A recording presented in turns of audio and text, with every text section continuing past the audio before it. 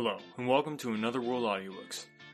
Wow, it has been a crazy last couple weeks. Today's episode is a bit shorter than normal, but that was all I could get done for this week. I'm so sorry about that, but I wanted to make sure that I got it out there for you guys.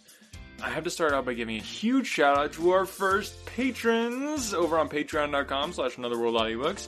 First, Alex Miller, Abby Favor, and Ryan Favor. You guys are amazing, and I cannot thank you enough for supporting the podcast. Thank you so much.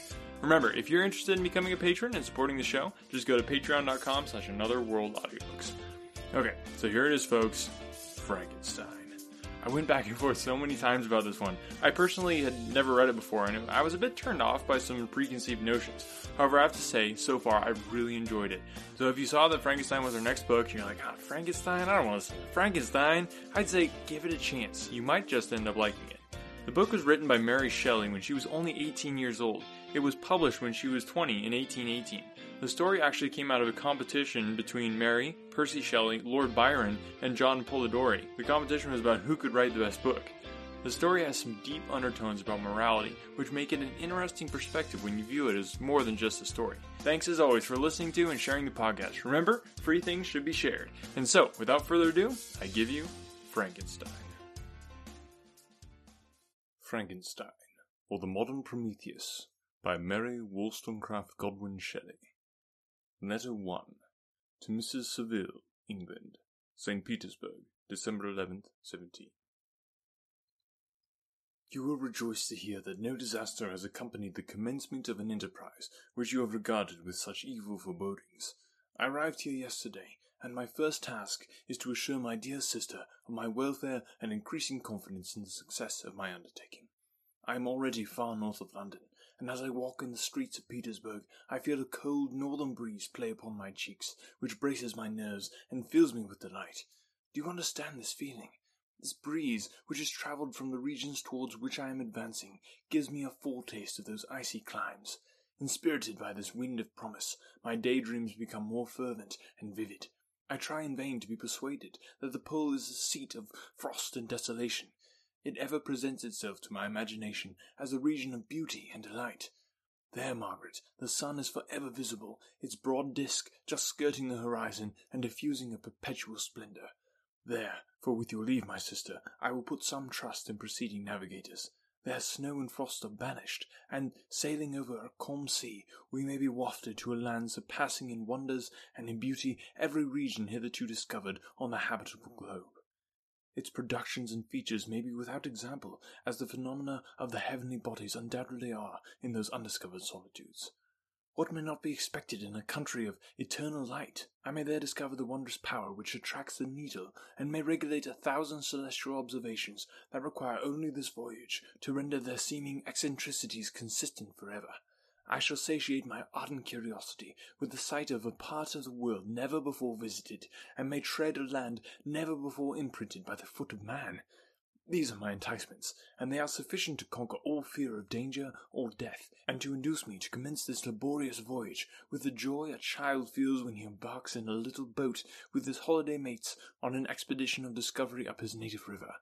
But supposing all these conjectures to be false, you cannot contest the inestimable benefit which I shall confer on all mankind to the last generation by discovering a passage near the pole to those countries, to reach which at present so many months are requisite, or by ascertaining the secret of the magnet, which, if at all possible, can only be effected by an undertaking such as mine. These reflections have dispelled the agitation with which I began my letter, and I feel my heart glow with an enthusiasm which elevates me to heaven, for nothing contributes so much to tranquilize the mind as a steady purpose, a point on which the soul may fix its intellectual eye. This expedition has been the favourite dream of my early years. I have read with ardour the accounts of the various voyages which had been made in the prospect of arriving at the North Pacific Ocean through the seas which surround the pole. You may remember that a history of all the voyages made for purpose of discovery composed the whole of our good Uncle Thomas's library. My education was neglected, yet I was passionately fond of reading. These volumes were my study day and night, and my familiarity with them increased that regret which I had felt, as a child, on learning that my father's dying injunction had forbidden my uncle to allow me to embark in a seafaring life. These visions faded when I pursued, for the first time, those poets whose effusions entranced my soul and lifted it to heaven. I also became a poet, and for 1 year lived in a paradise of my own creation. I imagined that I also might obtain a niche in the temple where the names of Homer and Shakespeare are consecrated. You are well acquainted with my failure, and how heavily I bore the disappointment. But just at that time I inherited the fortune of my cousin, and my thoughts were turned into the channel of their earlier bent. 6 years have passed since I resolved on my present undertaking. I can, even now, remember the hour from which I dedicated myself to this great enterprise. I commenced by inuring my body to hardship. I accompanied the whale fishers on several expeditions to the North Sea. I voluntarily endured cold, famine, thirst, and want of sleep. I often worked harder than the common sailors during the day, and devoted my nights to the study of mathematics, the theory of medicine, and those branches of physical science from which a naval adventurer might derive the greatest practical advantage. Twice I actually hired myself as an undermate in a Greenland whaler, and acquitted myself to admiration. I must own, I felt a little proud when my captain offered me the second dignity in the vessel, and entreated me to remain with the greatest earnestness, so valuable did he consider my services. And now, dear Margaret, do I not deserve to accomplish some great purpose? My life might have passed in ease and luxury, but I prefer glory to every enticement that wealth placed in my path. Oh, that some encouraging voice would answer in the affirmative! My courage and my resolution is firm, but my hopes fluctuate, and my spirits are often depressed. I am about to proceed on a long and difficult voyage, the emergencies of which will demand all my fortitude. I am required not only to raise the spirits of others, but sometimes to sustain my own, when theirs are failing. This is the most favourable period for travelling in Russia. They fly quickly over the snow in their sledges. The motion is pleasant, and in my opinion, far more agreeable than that of an English stagecoach. The cold is not excessive, if you are wrapped in furs, a dress which I have already adopted. For there is a great difference between walking the deck and remaining seated motionless for hours, when no exercise prevents the blood from actually freezing in your veins. I have no ambition to lose my life on the post road between St. Petersburg and Archangel. I shall depart for the latter town in a fortnight or 3 weeks, and my intention is to hire a ship there, which can easily be done by paying the insurance for the owner, and to engage as many sailors as I think necessary among those who are accustomed to the whale fishing. I do not intend to sail until the month of June, and when shall I return? Ah, dear sister, how can I answer this question? If I succeed, many, many months, perhaps years, will pass before you and I may meet. If I fail, you will never see me again soon, or never. Farewell, my dear, excellent Margaret. Heaven shower down blessings on you and save me, that I may again and again testify my gratitude for all your love and kindness. Your affectionate brother, R. Walton.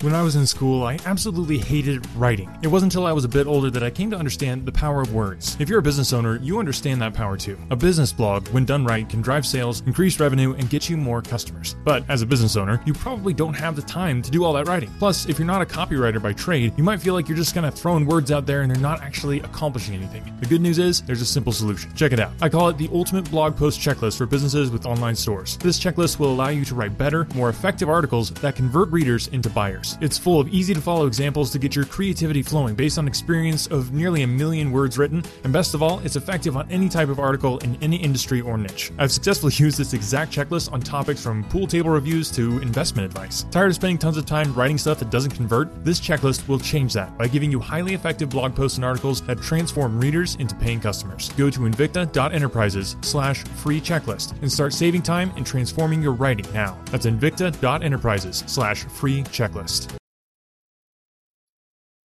Letter 2. To Mrs. Saville, England. Archangel, 28th March. How slowly the time passes here, encompassed as I am by frost and snow, yet a second step is taken towards my enterprise. I have hired a vessel and am occupied in collecting my sailors. Those whom I have already engaged appear to be men on whom I can depend and are certainly possessed of dauntless courage. But I have one want which I have never yet been able to satisfy, and the absence of the object of which I now feel as a most severe evil. I have no friend, Margaret. When I am glowing with the enthusiasm of success, there will be none to participate my joy.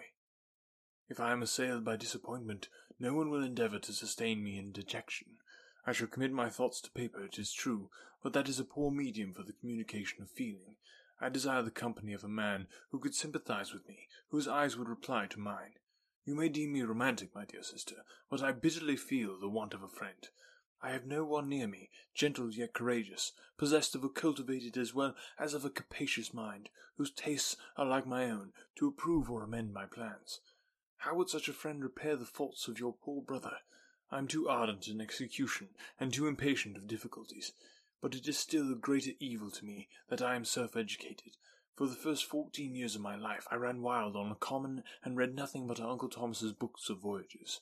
At that age I became acquainted with the celebrated poets of our own country, but it was only when it had ceased to be in my power to derive its most important benefits from such a conviction that I perceived the necessity of becoming acquainted with more languages than that of my native country. Now I am 28, and am in reality more illiterate than many schoolboys of 15. It is true that I have thought more and that my daydreams are more extended and magnificent, but they want, as the painters call it, keeping, and I greatly need a friend who would have sense enough not to despise me as romantic, and affection enough for me to endeavour to regulate my mind. Well, these are useless complaints. I shall certainly find no friend on the wide ocean, nor even here in Archangel, among merchants and seamen. Yet some feelings, unallayed to the dross of human nature, beat even in the rugged bosoms. My lieutenant, for instance, is a man of wonderful courage and enterprise. He is madly desirous of glory, or rather, to word my phrase more characteristically, of advancement in his profession. He is an Englishman, and in the midst of national and professional prejudices, unsoftened by cultivation, retains some of the noblest endowments of humanity. I first became acquainted with him on board a whale vessel. Finding that he was unemployed in the city, I easily engaged him to assist in my enterprise. The master is a person of an excellent disposition, and is remarkable in the ship for his gentleness and mildness of his discipline. This circumstance, added to his well-known integrity and dauntless courage, made me very desirous to engage him. A youth passed in solitude, my best years spent under your gentle and feminine fosterage, has so refined the groundwork of my character that I cannot overcome an intense distaste to the unusual brutality exercised on board ship. I have never believed it to be necessary, and when I heard of a mariner equally noted for his kindness of heart and the respect and obedience paid to him by his crew, I felt myself peculiarly fortunate in being able to secure his services. I heard of him first in rather a romantic way, from a lady who owes to him the happiness of her life. This, briefly, is his story. Some years ago, he loved a young Russian lady of moderate fortune, and having amassed a considerable sum in prize money, the father of the girl consented to the match. He saw his mistress once before the destined ceremony, but she was bathed in tears, and throwing herself at his feet, entreated him to spare her, confessing at the same time that she loved another, but that he was poor, and that her father would never consent to the union. My generous friend reassured the suppliant, and on being informed of the name of her lover, instantly abandoned his pursuit. He had already bought a farm with his money, on which he had designed to pass the remainder of his life, but he bestowed the whole on his rival, together with the remains of his prize money to purchase stock, and then himself solicited the young woman's father to consent to her marriage with her lover. But the old man decidedly refused, thinking himself bound in honour to my friend, who, when he found the father inexorable, quitted his country, nor returned until he heard that his former mistress was married according to her inclinations. What a noble fellow, you will exclaim. He is so, but then he is wholly uneducated. He is as silent as a Turk, and a kind of ignorant carelessness attends him, which, while it renders his conduct the more astonishing, detracts from the interest and sympathy which otherwise he would command. Yet do not suppose, because I complain a little, or because I can conceive a consolation for my toils, which I may never know, that I am wavering in my resolutions. Those are as fixed as fate, and my voyage is only now delayed until the weather shall permit my embarkation. The winter has been dreadfully severe, but the spring promises well, and it is considered as a remarkably early season, so that perhaps I may sail sooner than I expected. I shall do nothing rashly. You know me sufficiently to confide in my prudence and considerateness whenever the safety of others is committed to my care. I cannot describe to you my sensations on the near prospect of my undertaking. It is impossible to communicate to you a conception of the trembling sensation, half pleasurable and half fearful, with which I am preparing to depart. I am going to unexplored regions, to the land of mist and snow, but I shall kill no albatross. Therefore, do not be alarmed for my safety, or if I should come back to you as worn and woeful as the ancient mariner. You will smile at my illusion, but I will disclose a secret. I have often attributed my attachment to, my passionate enthusiasm for, the dangerous mysteries of ocean to that production of the most imaginative of modern poets. There is something at work in my soul which I do not understand. I am practically industrious, painstaking, a workman to execute with perseverance and labour, but besides this, there is a love for the marvellous, a belief in the marvellous, intertwined in all my projects, which hurries me out of the common pathways of men, even to the wild sea and unvisited regions I am about to explore. But to return to dearer considerations. Shall I meet you again after having traversed immense seas, and returned by the most southern cape of Africa or America?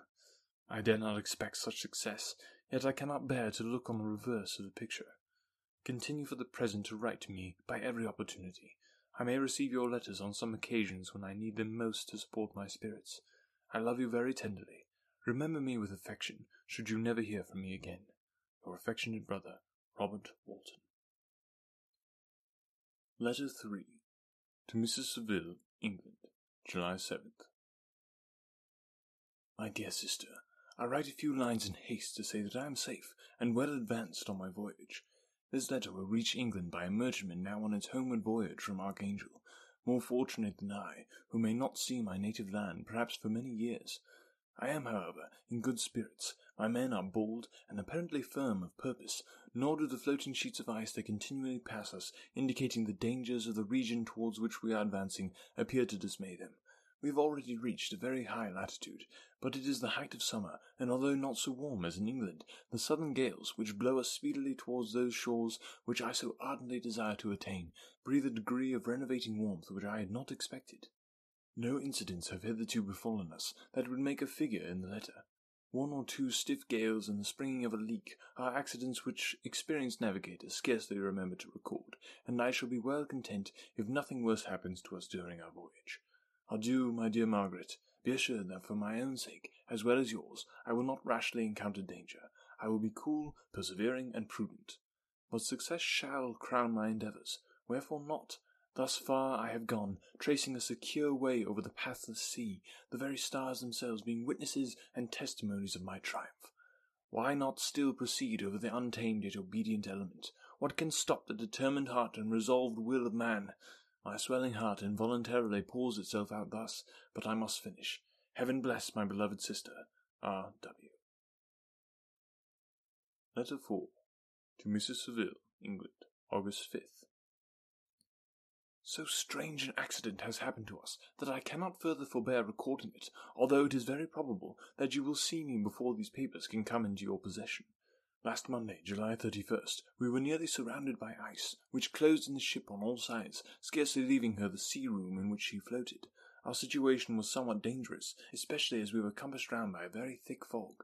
We accordingly lay to, hoping that some change would take place in the atmosphere and weather. About 2 o'clock the mist cleared away, and we beheld, stretched out in every direction, vast and irregular plains of ice, which seemed to have no end. Some of my comrades groaned, and my own mind began to grow watchful with anxious thoughts, when a strange sight suddenly attracted our attention, and diverted our solicitude from our own situation. We perceived a low carriage, fixed on a sledge and drawn by dogs, pass on towards the north. At the distance of half a mile, a being which had the shape of a man, but apparently a gigantic stature, sat in the sledge and guided the dogs. We watched the rapid progress of the traveller with our telescopes until he was lost among the distant inequalities of the ice. This appearance excited our unqualified wonder. We were, as we believed, many hundred miles from any land, but this apparition seemed to denote that it was not, in reality, so distant as we had supposed. Shut in, however, by ice, it was impossible to follow his track, which we had observed with the greatest attention. About 2 hours after this occurrence, we heard the ground sea, and before night the ice broke and freed our ship. We, however, lay to until the morning, fearing to encounter in the dark those large loose masses which float about after the breaking up of the ice. I profited of this time to rest for a few hours. In the morning, however, as soon as it was light, I went upon deck and found all the sailors busy on one side of the vessel, apparently talking to someone in the sea. It was, in fact, a sledge, like that we had seen before, which had drifted towards us in the night on a large fragment of ice. Only one dog remained alive, but there was a human being within it, whom the sailors were persuading to enter the vessel. He was not, as the other traveller seemed to be, a savage inhabitant of some undiscovered land, but a European. When I appeared on deck, the master said, Here is our captain, and he will not allow you to perish on the open sea." On perceiving me, the stranger addressed me in English, although with a foreign accent. "Before I come on board your vessel," said he, "will you have the kindness to inform me whither you are bound?" You may conceive my astonishment on hearing such a question addressed to me from a man on the brink of destruction, and to whom I should have supposed that my vessel would have been a resource which he would not have exchanged for the most precious wealth the earth can afford. I replied, however, that we were on a voyage of discovery towards the North Pole. Upon hearing this, he appeared satisfied and consented to come on board. Good God, Margaret, if you had seen the man who thus capitulated for his safety, your surprise would have been boundless. His limbs were nearly frozen, and his body dreadfully emaciated by fatigue and suffering. I never saw a man in so wretched a condition. We attempted to carry him into the cabin, but as soon as he had quitted the fresh air, he fainted. We accordingly brought him back to the deck, and restored him to animation by rubbing him with brandy and forcing him to swallow a small quantity. As soon as he showed signs of life, we wrapped him up in blankets and placed him near the chimney of the kitchen stove. By slow degrees he recovered and ate a little soup, which restored him wonderfully.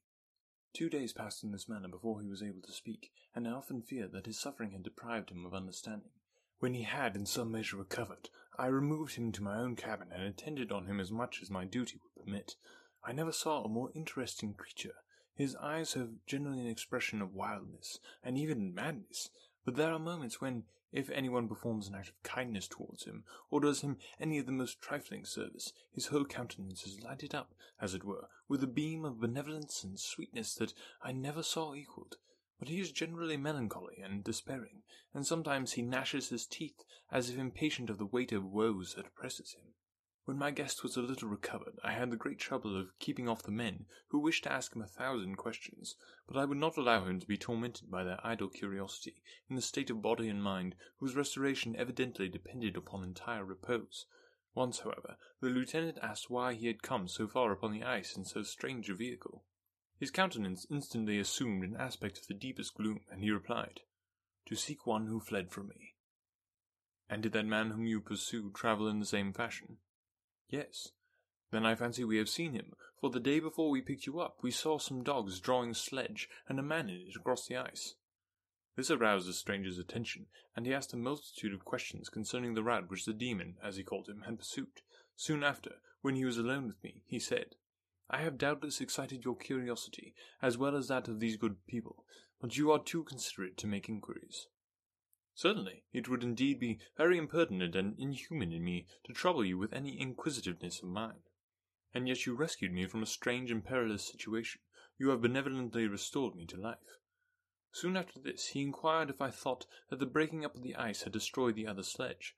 I replied that I could not answer with any degree of certainty, for the ice had not broken until near midnight, and the traveller might have arrived at a place of safety before that time, but of this I could not judge. From this time a new spirit of life animated the decaying frame of the stranger. He manifested the greatest eagerness to be upon deck to watch for the sledge which had before appeared, but I have persuaded him to remain in the cabin, for he is far too weak to sustain the rawness of the atmosphere. I have promised that someone should watch for him, and give him instant notice if any new object should appear in sight. Such is my journal of what relates to this strange occurrence up to the present day. The stranger has gradually improved in health, but is very silent and appears uneasy when anyone except myself enters his cabin. Yet his manners are so conciliating and gentle that the sailors are all interested in him, although they have had very little communication with him. For my own part, I begin to love him as a brother, and his constant and deep grief fills me with sympathy and compassion. He must have been a noble creature in his better days, being even now in wreck, so attractive and amiable. I have in one of my letters, my dear Margaret, that I should find no friend on the wide ocean, yet I have found a man who, before his spirit had been broken by misery, I should have been happy to have possessed as the brother of my heart. I shall continue my journal concerning the stranger at intervals, should I have any fresh incidents to record. August 13th. My affection for my guest increases every day. He excites at once my admiration and my pity to an astonishing degree. How can I see so noble a creature destroyed by misery without feeling the most poignant grief? He is so gentle, yet so wise. His mind is so cultivated, and when he speaks, although his words are cold with the choicest art, yet they flow with rapidity and unparalleled eloquence. He is now much recovered from his illness and is continually on the deck, apparently watching for the sledge that preceded his own. Yet although unhappy, he is not so utterly occupied by his own misery, but that he interests himself deeply in the projects of others. He has frequently conversed with me on mine, which I have communicated to him without disguise. He entered attentively into all my arguments in favour of my eventual success, and into every minute detail of the measures I have taken to secure it.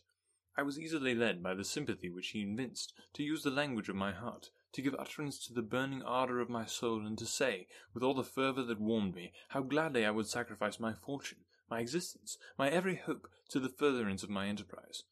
One man's life or death were but a small price to pay for the acquirement of the knowledge which I sought, for the dominion I should acquire and transmit over the elemental foes of our race. As I spoke, a dark gloom spread over my listener's countenance. At first I perceived that he tried to suppress his emotion. He placed his hands before his eyes, and my voice quivered and failed me as I beheld tears trickle fast from between his fingers. A groan burst from his heaving breast. I paused. At length he spoke, in broken accents. "Unhappy man, do you share my madness? Have you drunk also of the intoxicating draught? Hear me, let me reveal my tale, and you will dash the cup from your lips." Such words, you may imagine, strongly excited my curiosity, but the paroxysm of grief that had seized the stranger overcame his weakened powers, and many hours of repose and tranquil conversation were necessary to restore his composure. Having conquered the violence of his feelings, he appeared to despise himself for being the slave of passion, and quelling the dark tyranny of despair, he led me again to converse concerning myself personally. He asked me the history of my earlier years. The tale was quickly told, but it awakened various trains of reflection. I spoke of my desire of finding a friend, of my thirst for a more intimate sympathy with a fellow mind than had ever fallen to my lot, and expressed my conviction that a man could boast of little happiness who did not enjoy this blessing.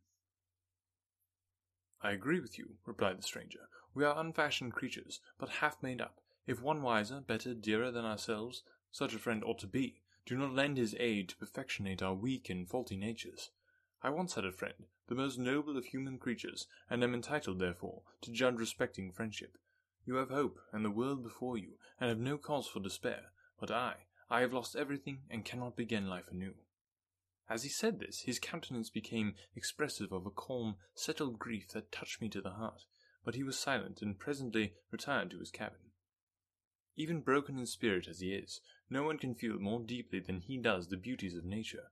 The starry sky, the sea, and every sight afforded by these wonderful regions seem still to have the power of elevating his soul from earth. Such a man has a double existence. He may suffer misery and be overwhelmed by disappointments, yet when he has retired into himself, he will be like a celestial spirit that has a halo around him, within whose circle no grief or folly ventures. Will you smile at the enthusiasm I express concerning this divine wanderer? You would not if you saw him. You have been tutored and refined by books and retirement from the world, and you are therefore somewhat fastidious, but this only renders you the more fit to appreciate the extraordinary merits of this wonderful man. Sometimes I have endeavoured to discover what quality it is which he possesses that elevates him so immeasurably above any other person I ever knew. I believe it to be an intuitive discernment, a quick but never failing power of judgment, a penetration into the causes of things, unequalled for clearness and precision. Add to this a facility of expression, and a voice whose various intonations are soul-subduing music. August 19th. Yesterday the stranger said to me, "You can easily perceive, Captain Walton, that I have suffered great and unparalleled misfortunes. I had determined at one time that the memory of these evils should die with me, but you have won me to alter my determination. You seek for knowledge and wisdom, as I once did, and I ardently hope that the gratification of your wishes may not be a serpent to sting you, as mine has been. I do not know that the relation of my disaster will be useful to you, yet when I reflect that you are pursuing the same course, exposing yourself to the same dangers which have rendered me what I am, I imagine that you may deduce an apt moral from my tale, one that may direct you if you succeed in your undertaking and console you in case of failure. Prepare to hear of occurrences which are usually deemed marvellous. Were we among the tamer scenes of nature, I might fear to encounter your unbelief, perhaps your ridicule, but many things will appear possible in these wild and mysterious regions, which would provoke the laughter of those unacquainted with the ever-varied powers of nature. Nor can I doubt but that my tale conveys in its series internal evidence of the truth of the events of which it is composed."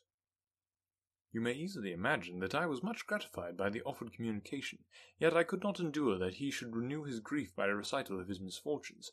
I felt the greatest eagerness to hear the promised narrative, partly from curiosity, and partly from a strong desire to ameliorate his fate, if it were in my power. I expressed these feelings in my answer. "I thank you," he replied, "for your sympathy, but it is useless. My fate is nearly fulfilled. I wait but for one event, and then I shall repose in peace. I understand your feeling," continued he, perceiving that I wished to interrupt him, "but you are mistaken, my friend, if thus you will allow me to name you. Nothing can alter my destiny.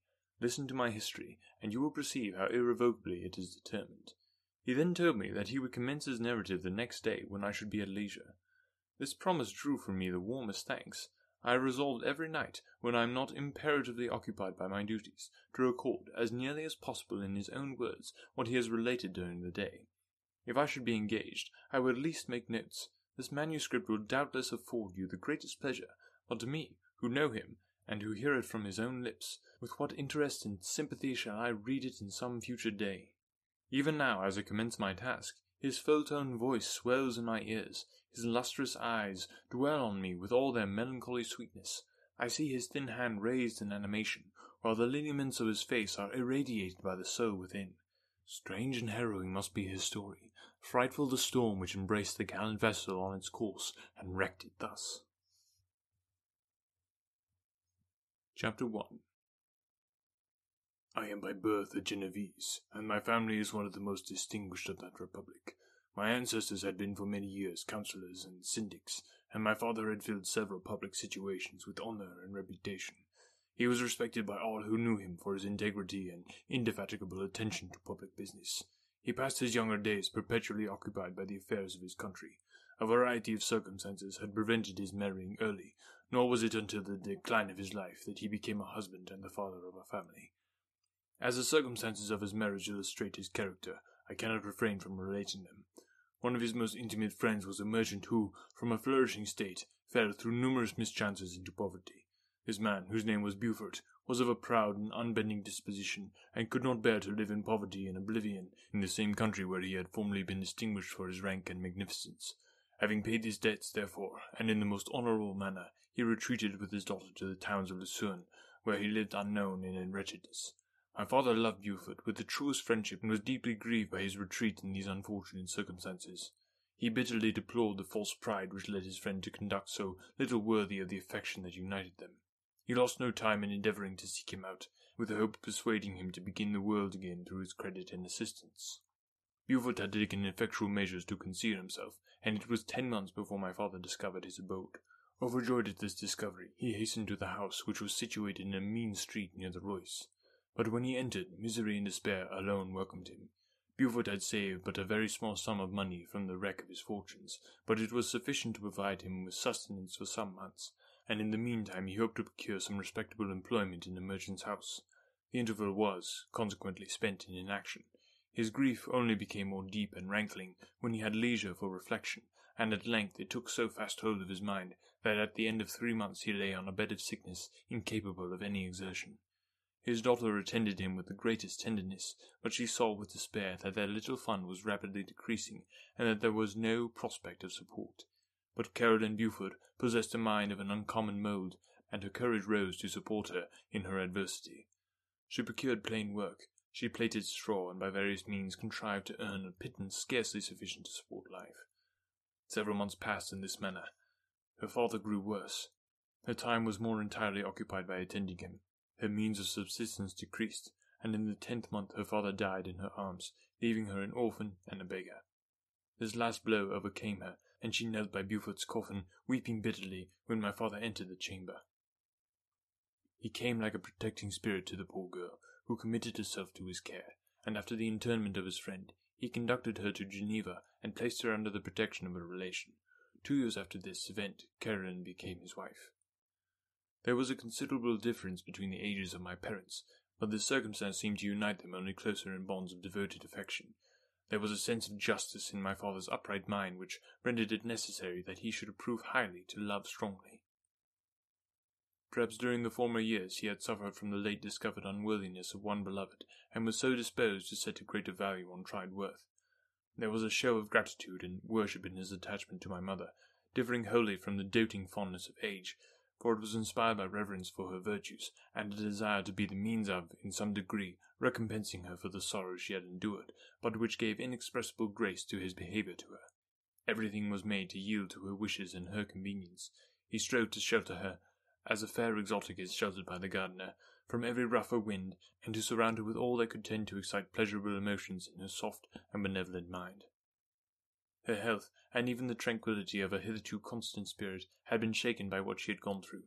During the 2 years that had elapsed previous to their marriage, my father had gradually relinquished all his public functions, and immediately after their union they sought the pleasant climate of Italy, and the change of scene and interest attendant on a tour through that land of wonders as a restorative for her weakened frame.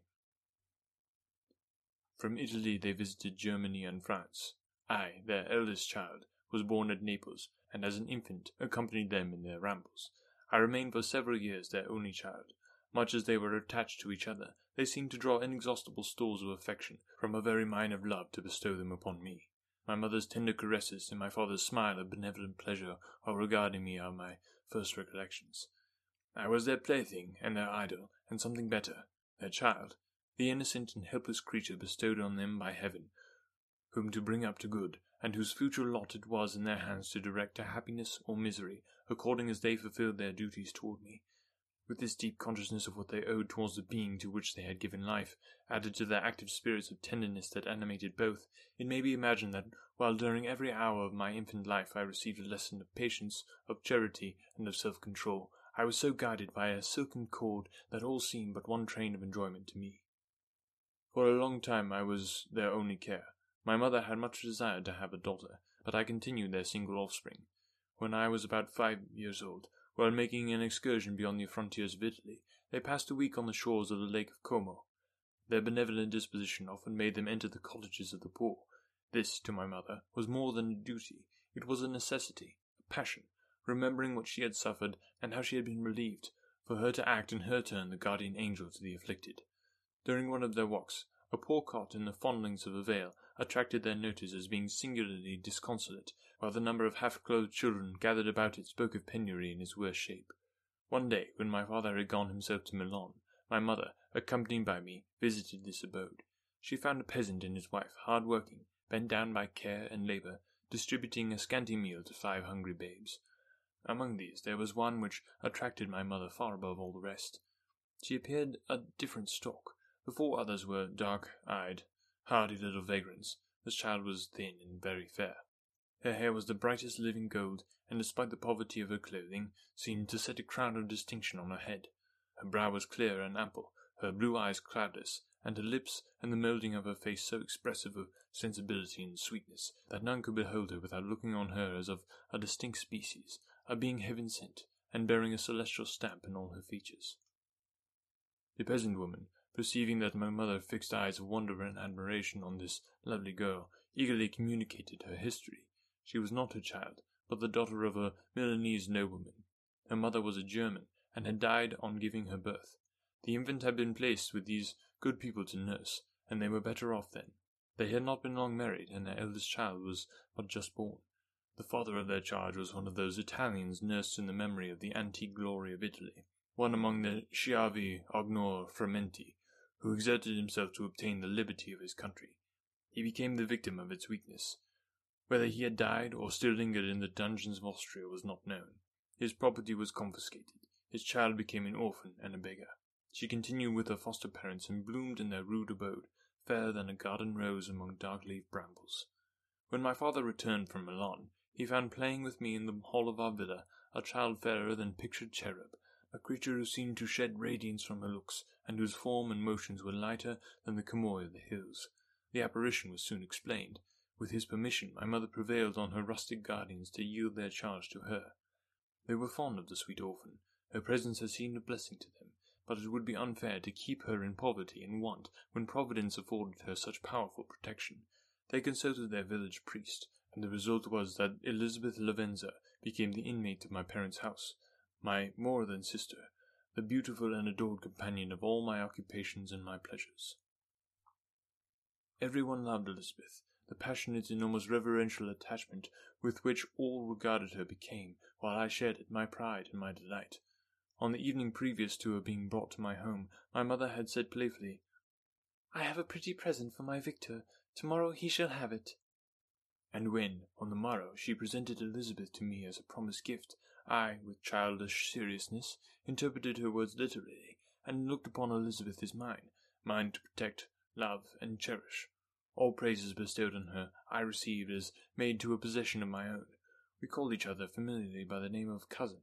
No word, no expression could body forth the kind of relation in which she stood to me, my more than sister, since till death she was to be mine only.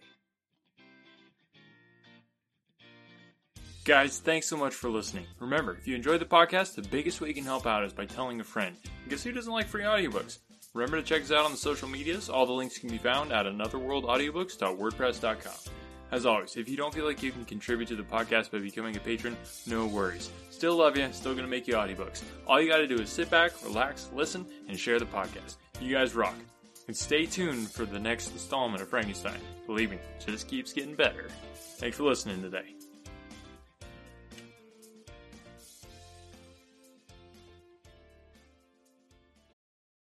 This episode is brought to you by Visit Williamsburg. In Williamsburg, Virginia, there's never too much of a good thing. Whether you're a foodie, a golfer, a history buff, a shopaholic, an outdoor enthusiast, or a thrill seeker, you'll find what you came for here and more. So ask yourself, what is it you want? Discover Williamsburg and plan your trip at visitwilliamsburg.com. Another day is here, and you're ready for it. What to wear? Check. Breakfast, lunch, and dinner? Check. Planning for what's next and how to save for it? That's where Bank of America can help. For your financial to-dos, Bank of America has experts ready to help get you closer to your goals. Get started at one of our local financial centers or 24/7 in our mobile banking app. Find a location near you at bankofamerica.com/talktous. What would you like the power to do? Mobile banking requires downloading the app and is only available for select devices. Message and data rates may apply. Bank of America N.A., member FDIC. When you need mealtime inspiration, it's worth shopping Kroger, where you'll find over 30,000 mouth-watering choices that excite your inner foodie. And no matter what tasty choice you make, you'll enjoy our everyday low prices, plus extra ways to save, like digital coupons worth over $600 each week. You can also save up to $1 off per gallon at the pump with fuel points. More savings and more inspiring flavors make shopping Kroger worth it every time. Kroger, fresh for everyone. Fuel restrictions apply.